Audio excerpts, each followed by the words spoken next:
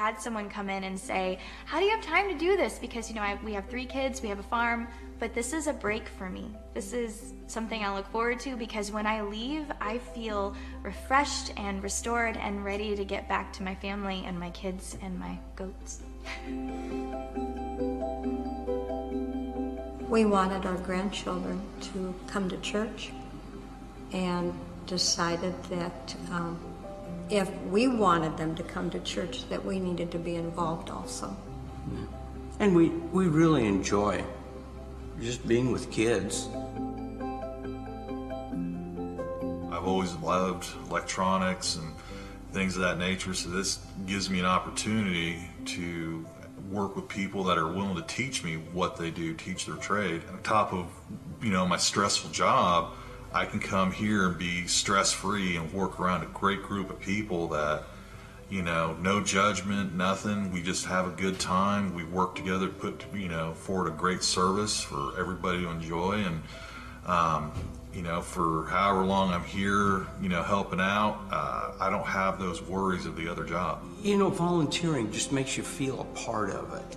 If we weren't volunteering and just going to one of the services, I don't think we'd meet near the number of people that we know now. When you first start coming to a church like this, it's big, which is awesome. There's so many people, but if you're not connected in somehow, then it just stays big rather than getting small and more familiar. Seeing someone get so excited about something that they like to do is really fun and interesting to see them. Their eyes just light up when they love doing something, and seeing my dad love doing something kind of started to inspire me to do what I loved. At my age and with my disability, can I be used? I still go through all of that, but when you serve, you forget it. God gives you what you need. I can always see better and hear better when I'm serving. And those doubts just vanish in the act of serving. Well, when I first started volunteering, I thought that the place that I should be as a mom was in the children's area. And so I just did that, thinking it's what I'm supposed to do. And then come to find out that's not my strength, and it became more of a chore and something that I didn't look forward to at all, which is terrible to admit as a mother, but it was. And so I transferred to the coffee shop, and I love it. I look forward to doing this. And I remember a sermon from Pastor where he basically said, serving doesn't have to be this super uncomfortable thing that you're like this martyr going out to serve people. It can be something you enjoy, and this is what I enjoy.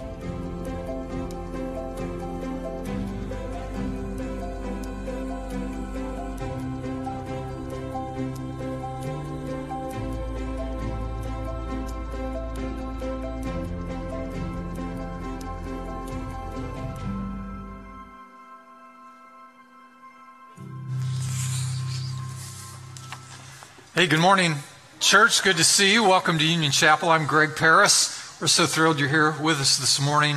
Glad you're here. As you're discerning now, we're talking about volunteering and serving in the life of the church this weekend. And we have a three-pronged mission statement here at Union Chapel. It's all about Jesus. We want to know Jesus. We want to grow in our relationship with Jesus. We want to go telling others about him. And those three things, know, grow, and go. And there are three specific things that our goal is to get everyone engaged in doing. Three things associated with those three statements of our mission. The first thing that we want everyone to do is to participate on a regular basis in our worship services. We think it's the best way to know God, to come to our services and participate and benefit from that. The serving, knowing part, the growing in our relationship with God, is about small groups. You heard Kate on the video talking about the church getting smaller. And this is very important in a growing larger church, that people find smaller face-to-face groups to get the kind of support they need. And so we encourage everyone to be in a small group, a fellowship circle of some sort. If you're not in one, we encourage you to get in one. And the third piece is the going, the serving part, making Jesus known to others. And so we have a goal to get everyone serving in some capacity in the life of the church. So come to service on a regular basis. That's knowing. Get in a small group, fellowship circle. That's growing. And serve in some capacity, and that's going. And so today we want to emphasize this piece of going. I've chosen as our text today from Matthew's Gospel, chapter 25. This is Jesus telling a very important story about using what God gives you. And so if you have your Bibles, you can turn there. We'll begin at verse 14. Our custom is to stand to hear God's word, so as you're able, thank you for doing that. Matthew 25, and Jesus said again, it will be like a man going on a journey who called his servants and entrusted his wealth to them. To one he gave 5 bags of gold, to another 2 bags, and to another 1 bag, each according to his ability. That's an interesting phrase, according to his ability. Then he went on his journey. The man who had received 5 bags of gold went at once and put his money to work and gained 5 bags more. So also the one with 2 bags of gold gained 2 more. But the man who had received 1 bag went off, dug a hole in the ground, and hid his master's money. How many of you are already discerning this isn't going to end well for this guy? You're just picking up on that. After a long time, the master of these servants returned and settled accounts with them. The man who had received 5 bags of gold brought the other 5. Master, he said, you entrusted me with 5 bags of gold. See, I have gained 5 more. His master replied, well done, good and faithful servant. You've been faithful with a few things. I'll put you in charge of many things. Come and share your master's happiness. The man with 2 bags of gold also came. Master, he said, you entrusted me with 2 bags of gold. See, I have gained 2 more. His master replied, well done, good, faithful servant. You've been faithful with a few things. I'll put you in charge of many things. Come and share your master's happiness. Then the man who had received 1 bag of gold came. Master, he said, I knew that you are a hard man, harvesting where you have not sown and gathering where you have not scattered seed. So I was afraid and went out and hid your gold in the ground. See, here is what belongs to you. His master replied, you wicked, lazy servant. So you knew that I harvest where I have not sown and gather where I have not scattered seed. Well then, you should have put my money on deposit with the bankers so that when I returned, I would have received it back with interest. So take the bag of gold from him, give it to the one who has 10 bags, for whoever has will be given more, and they will have an abundance. Whoever does not have, even what they have will be taken from them. And throw that worthless servant outside into the darkness where there will be weeping, gnashing of teeth. May God enlighten us and instruct us through his word today. Thank you so much. You may be seated. I want to talk about living with purpose today. And I want to start by just suggesting that if you imagine the most impoverished part of our own city, or the most impoverished section of any city in the United States, I want to suggest to you that it is not an economic problem.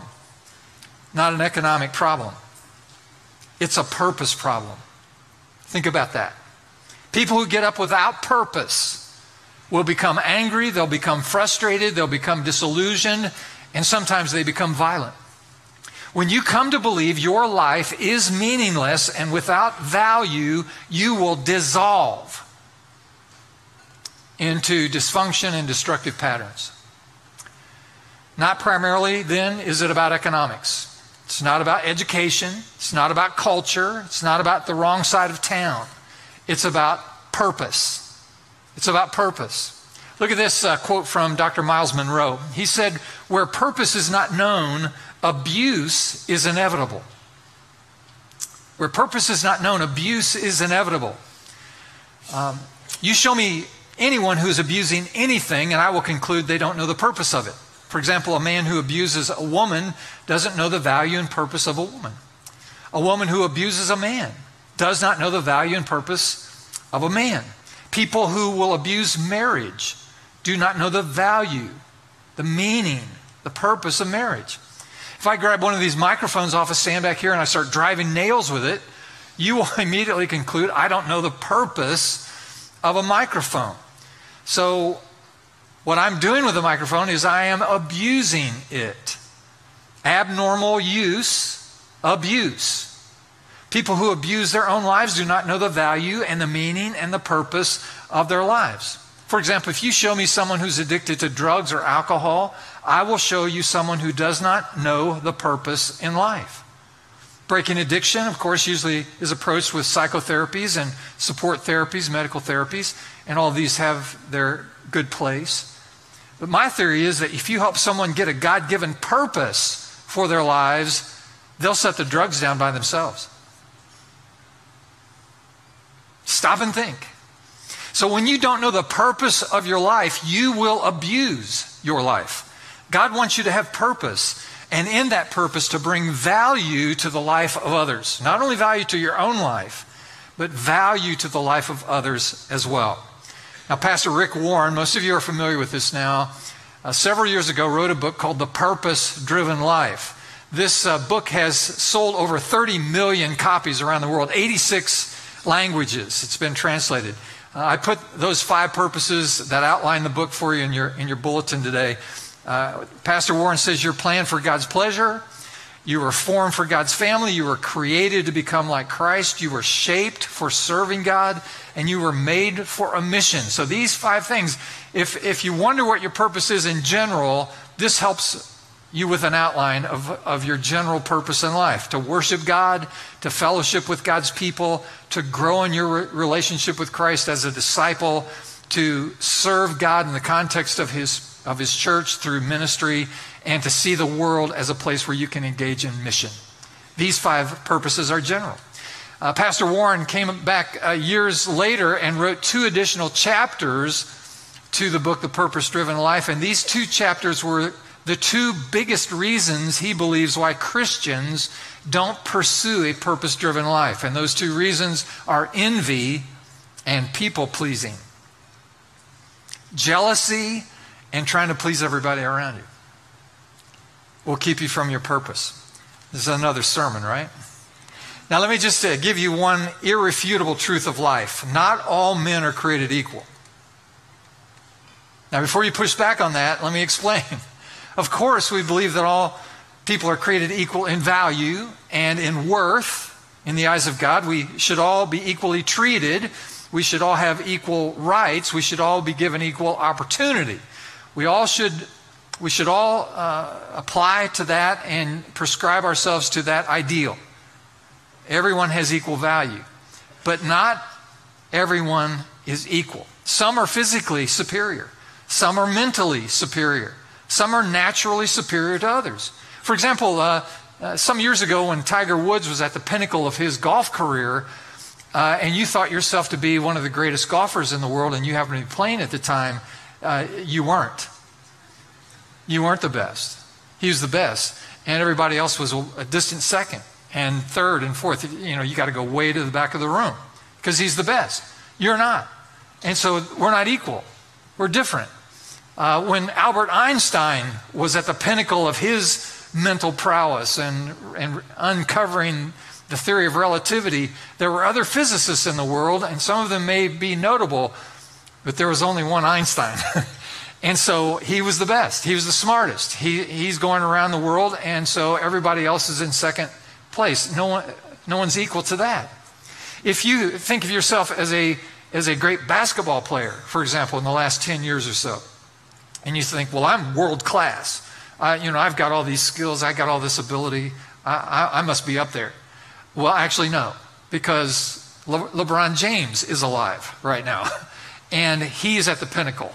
And he is actually stronger, he's faster, he's quicker, he's got more of all the stuff that you need. He's the best. And everybody else goes to the back of the room compared to him. We're not equal. And all of us, if we live long enough, run into people in our categories of expertise, and we realize that person, I'm not equal to them. They're superior to me. And you realize that this is absolutely true.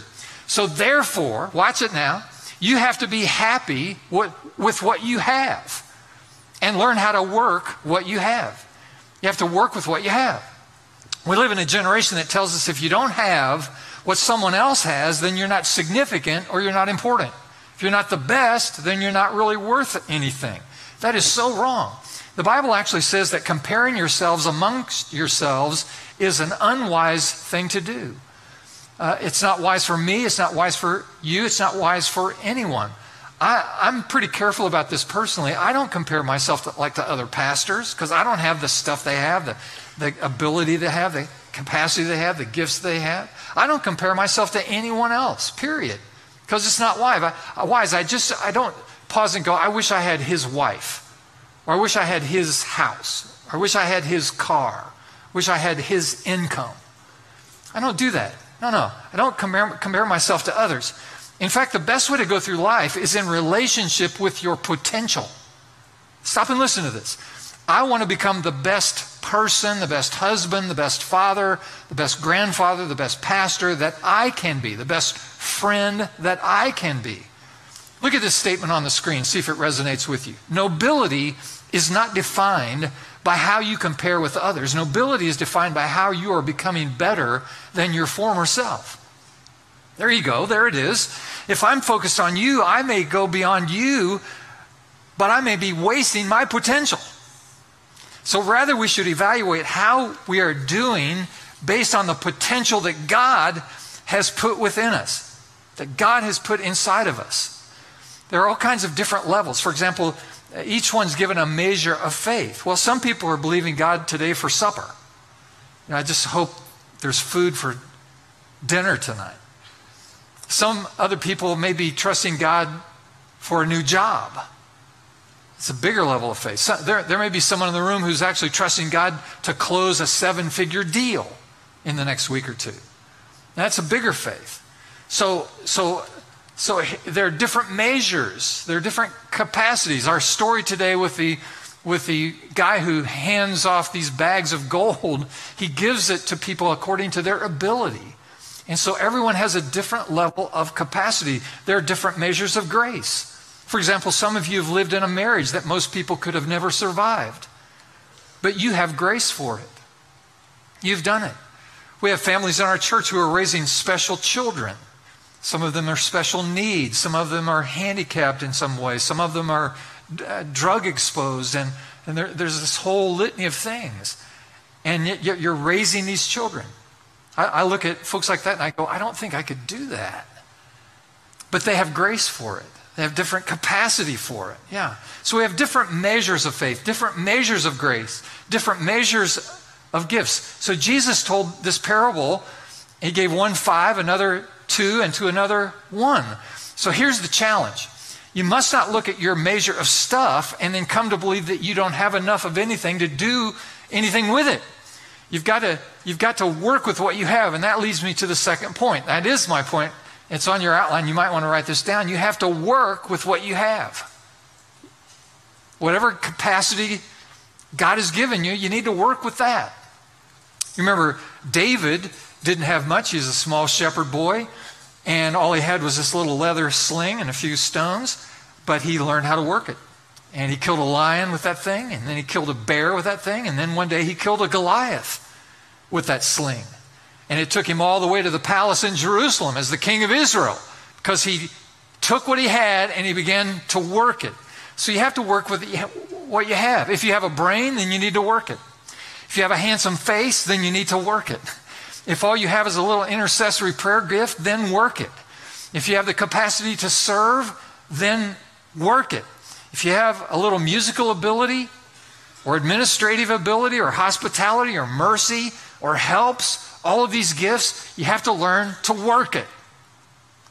I don't know about you, but it just seems to me that there's darkness that's coming over the United States, maybe even the world. It just seems dark. Maybe you feel it. Maybe you notice. It's just like darkness covers the people. It's like clouds have come in. And it's an interesting time, a difficult time. I want to show you a verse of Scripture that I think is a symptom of some of this confusion in our culture right now. It's Ecclesiastes 10:18. Look at it on the screen. It says, because of laziness, the building decays. Through idleness of hands, the house leaks. I think one of the solutions to some of the problems in our culture is to break laziness off of us. Laziness, I think, in America goes across generational lines. It goes across ethnic lines, racial lines, cultural lines. I don't know if you've noticed this, that the lazy actually despise the diligent. Have you noticed? I want what you have, but I don't want to have to work like you did to obtain it. Years ago, Beth and I were appointed by our bishop in the United Methodist Church to a little cornfield church here in northern Delaware County. And there were, 50, 60 people in this little church, and there weren't any people anywhere. It was just in a cornfield. Now, we could have paused and looked at that and said, there's really not a lot of potential here. There's not a lot of opportunity here. And this just seems like kind of a first stop, and you want to move ahead quickly. And we'll just maybe tread water here for a little while and try to keep people happy for a couple of years, and then maybe the bishop will assign us to a bigger place where there's more people and more opportunity.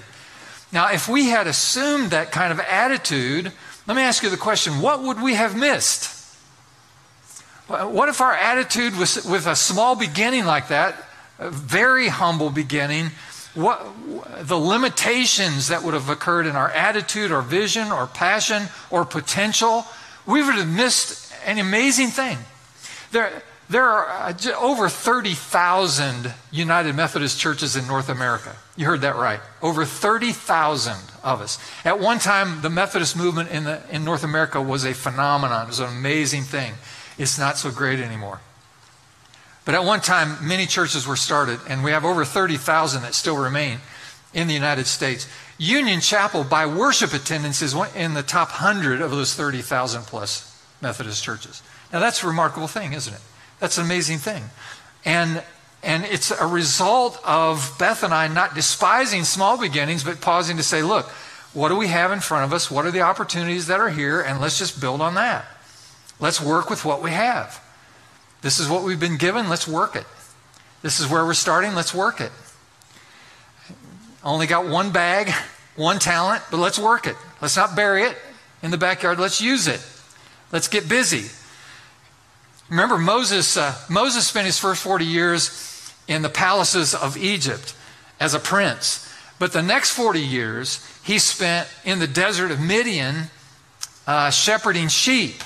I mean, the only thing he had to look out for was not to step in it. And so he's just there for 40 years, and now he's 80 years old. And you know this story. He walks up on this bush that is now aflame, but it's not burning, it's not consumed. And God speaks out of this bush. He says to Moses, I want you to be my deliverer of my people out of Egyptian bondage. He's talking to an 80-year-old man. And Moses pushes back. Moses says, look, I'm too old for this kind of job. I don't have any contacts. I don't have a network. I've been tending sheep for 40 years. Plus, I don't talk plain. I stutter. And in a pithy moment of clarity and insight, Moses asked the Lord in that setting, he said, what am I going to say to Pharaoh in Egypt? Even if I get there in front of him, what am I supposed to say? Look, I saw this bush that was burning, and God spoke to me, and God told me to tell you, let my people go. Moses goes, they're not going to listen to me. They're not going to respond to that. They're going to think I'm a kook. This isn't going to work. This is too small. This is too obscure. This is too irrelevant. Now, he said, if you gave me some backup, if you sent a fireball on Cairo, now that'll get somebody's attention. Or you give me some artillery and some tanks, some shock and awe. You promised me some shock and awe. Now we'll get somewhere. But a story like this? And so Moses asked the question. In response to Moses' concerns, this is what God says to Moses. He asks him a question. He said, what's that in your hand? What's that in your hand? Moses said, a stick. He had a shepherd's staff with him. You can spiritualize that, and it's the rod of authority, blah, blah, blah, whatever. But essentially, it was a stick. He had a stick in his hand. He had a stick in his hand. When you think about it, there are only two big questions that God will ask all of us in life. Just two. These two big questions. The first big question that God will ask all of us over the course of our life is this. What have you done with my son, Jesus Christ? What have you done? Because as it turns out, he is the King of Kings and Lord of Lords. He is the sovereign over the universe, that he becomes the line of demarcation that will determine all of our eternal destinies. What have you done with my son, Jesus Christ? The most important question that human beings are ever asked. And the second question that we are asked by God is a simple question, which is, what is in your hand? What is in your hand? God never asked Moses, where are you headed? He didn't ask, what are you going to be the leader of? He didn't ask what historic influence is going to come through your life, what great legacy of faith is going to accommodate your experience in the world. He only asked, what is in your hand? In other words, what is in your hand right now, in this moment? In other words, don't tell God all the great things you're going to do in the by and by. Don't tell God that, in the future, I'm going to do some great things for you. Or, I'm going to be the next Mark Zuckerberg or Steve Jobs or Bill Gates. Don't bother with that. Maybe if you're a student right now and education is in your hands, then just pass algebra. Just become diligent. Don't imagine some great thing that you're going to do someday. Just faithfully apply in a diligent way what is currently in your hand. If you're a minimum wage laborer, show up early, stay late, make your employer wonder how they can function without you. And I promise you, sooner or later, someone will notice you. What is in your hand? If you're a Christian person and you have a sense that God wants to use you and that there's opportunity for you and you have gifts in some level of capacity, then ask the question, how can I invest my life right now in meaningful ways? One of the great truths of the Christian faith is that God uses common things to accomplish uncommon goals. He's always used weak things and infirm things to make a difference in the world. So don't tell God what you haven't got or what you can't do. Moses said, I'm old, I can't talk very well, I'm afraid, I don't want to go to Egypt, I don't have any influence, I don't have an army, can't you find somebody else? And God said, what's in your hand? It's a very powerful thing. Now that leads me to the third thing on your outline. You want to write this down. In the pursuit of God's purpose for your life and meaningful service, you want to look for wise friends. Look for wise friends. Look on the screen with me at Proverbs 13:20. It says, he who runs with the wise shall be wise, but he who makes the companion of fools shall be destroyed. One of the best things you can do is to start hanging with people who are pursuing their God-given purpose. You want to follow God's purpose for your life, find people who are following God's purpose for their life and hang out with them. Great people, you'll discover, sit around, purposeful people will sit around talking about great ideas and the pursuit of successful things. People who are living on purpose will actually talk about purposeful things and it will inspire you. So you want to hang out with them.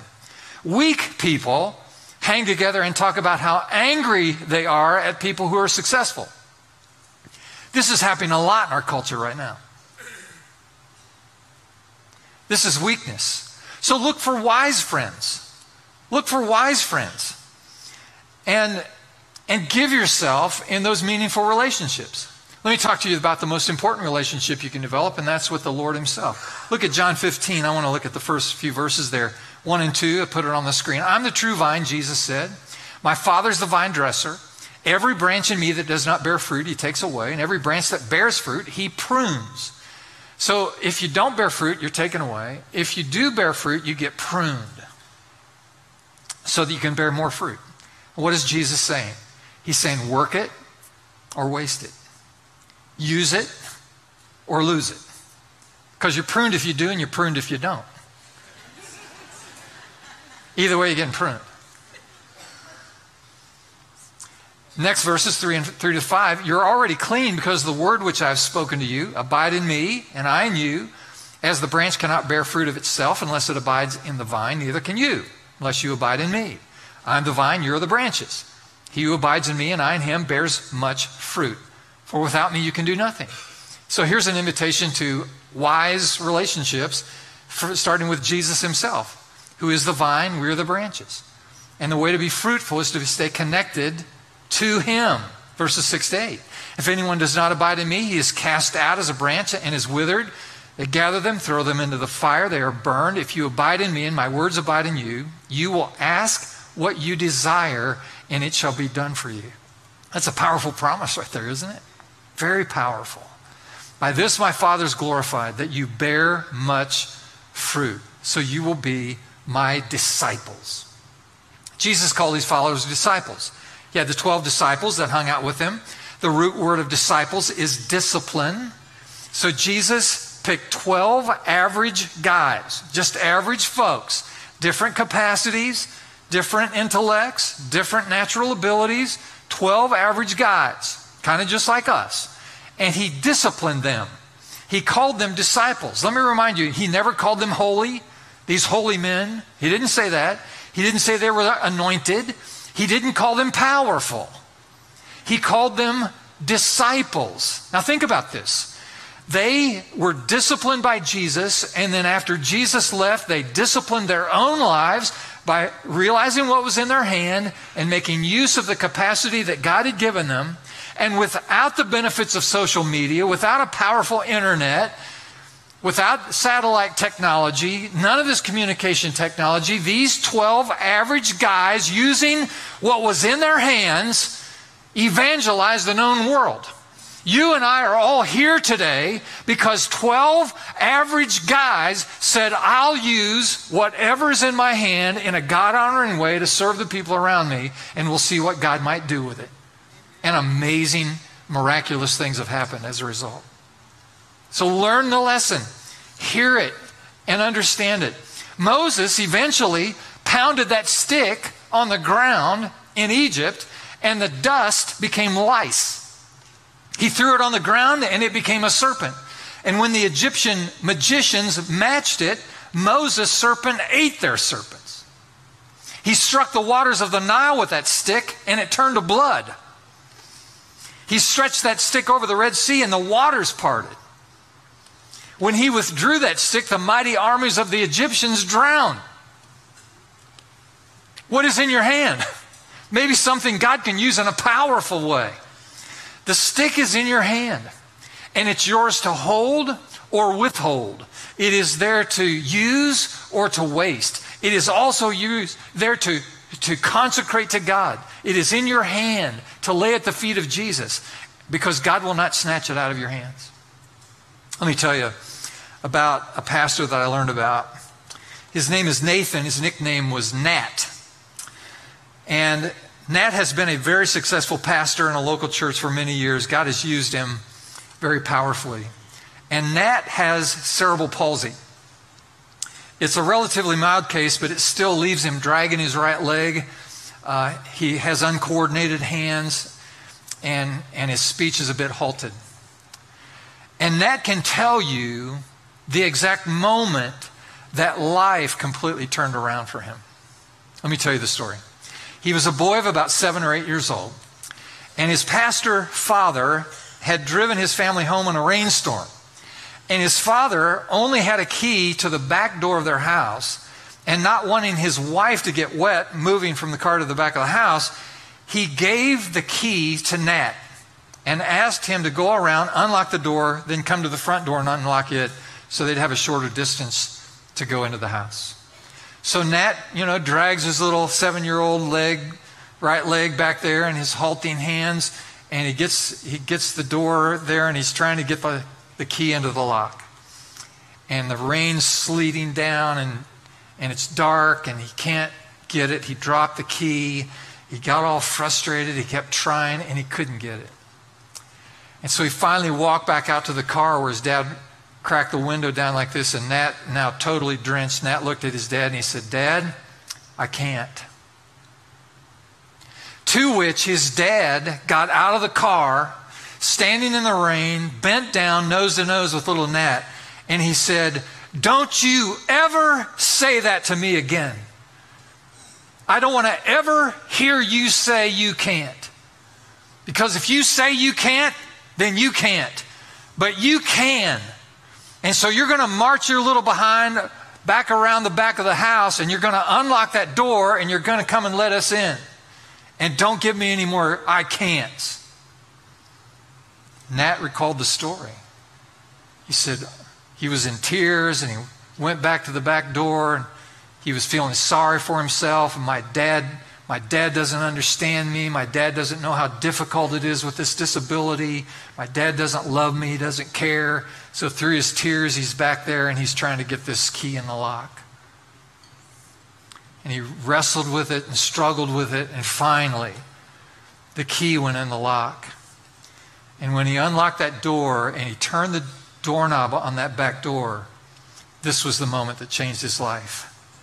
He said he heard the voice of God. And this is what God said to Nat. I will use your crippled body to open doors for many.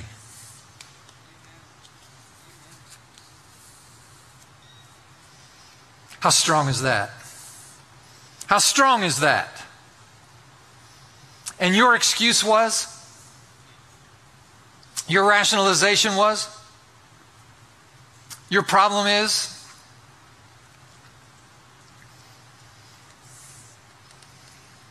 Let me just be really straightforward with you. If you've been here a while, you know that I'm inclined to do this on occasion. If you're new, just take deep breaths, it'll be fine. The question is, what is in your hand? Let me just say that the whiny, overfed, overindulged, selfish, privileged, entitled, over-equipped, under-challenged people of the Western world keep waiting and waiting for some burning bush to fall on Egypt, while God is waiting to use the stick that is in your hand. God is waiting for this generation to stop whining and get busy. Now, I know some of you have difficult stories. I get it. You were disadvantaged, wrong side of town, mistreated, misapplied, betrayed. Listen to me. We are all sympathetic, and we understand there's been damage done. What happened to you was unfair, it was wrong, and it's unfortunate. But it still begs the question, what is in your hand? Now let me make this next statement with some hyperbole. I admit this is hyped up a bit, but I'm doing it to help you and give you perspective on reality. Are you ready? For those of you who have legitimate excuses you feel, you've been victimized in life, you've been disadvantaged in life, and you feel like you just don't have anything that God can use, listen to me. Nobody cares about your excuses. Not really. People act like they care. They try to care. They try to be sympathetic with you. They try to be compassionate toward you and your pain. They really do. But ultimately, at the end of the day, nobody cares. Nobody cares. And ultimately, God doesn't care. Because God still asks the question, what is it in your hand? To the degree that you remain introspective, thinking that you no longer have value and worth and usefulness in the hands of God in service to others, because of your story, your narrative, and what's happened to you, to the degree that you remain internally focused is the degree that you will lose your sense of purpose and therefore begin to abuse your life. And dysfunction and destruction is sure to follow. The degree to which, though, that you turn yourself outward, away from your own issues, away from your own pain, away from your own agenda, your own baggage, and you begin to focus on the opportunities that God gives you, even through your suffering, to meaningfully help other people, is the degree to which you're going to find meaning and significance and fulfillment and purpose and life. It is in direct proportion. The happiest people in the world are people who serve other people. The most gratified people, the most fulfilled people in the world are people who have learned to open their hands in meaningful service to others. This may be hidden from you up to this moment. It is not a mystery to God nor His Word and the principles that are taught therein. God knows that the best way to receive what you need in your life is to give your life away in meaningful care to others. So God says, take what is in your hand and use it. Consecrate it to God. Use it joyfully. Use it fruitfully. Use it faithfully. You can waste your life waiting for God to put a golden scepter in your hand, or you can use the stick you've got and see what God might do. Amen? Did you hear it? Receive it now in Jesus' name. Let's pray. Oh God, we thank you today for a generation of people who might even become known as radicals. For a church full of people willing and available to serve and to give and to go and to volunteer and to minister with what you have given them in the here and now. And so we rejoice in the opportunity to serve. We rejoice in a field of opportunity before us. So give us courage, give us conviction, faith to embrace the opportunities that is within reach of our hands. And give us delight in serving. Give us joy in the giving and the going and the serving. Now, friend, one more time, hear the question. What is in your hand? Your strengths, your weaknesses, your experiences, your talents, your time, your treasure. I wonder how many of you would be bold enough, courageous enough to pray these words. I'll say them for you. Lord, I consecrate my life to you. I give you my youth. I give you my old age. I give you everything in my hand. In Jesus' name. And all the people said, amen. Would you stand with us?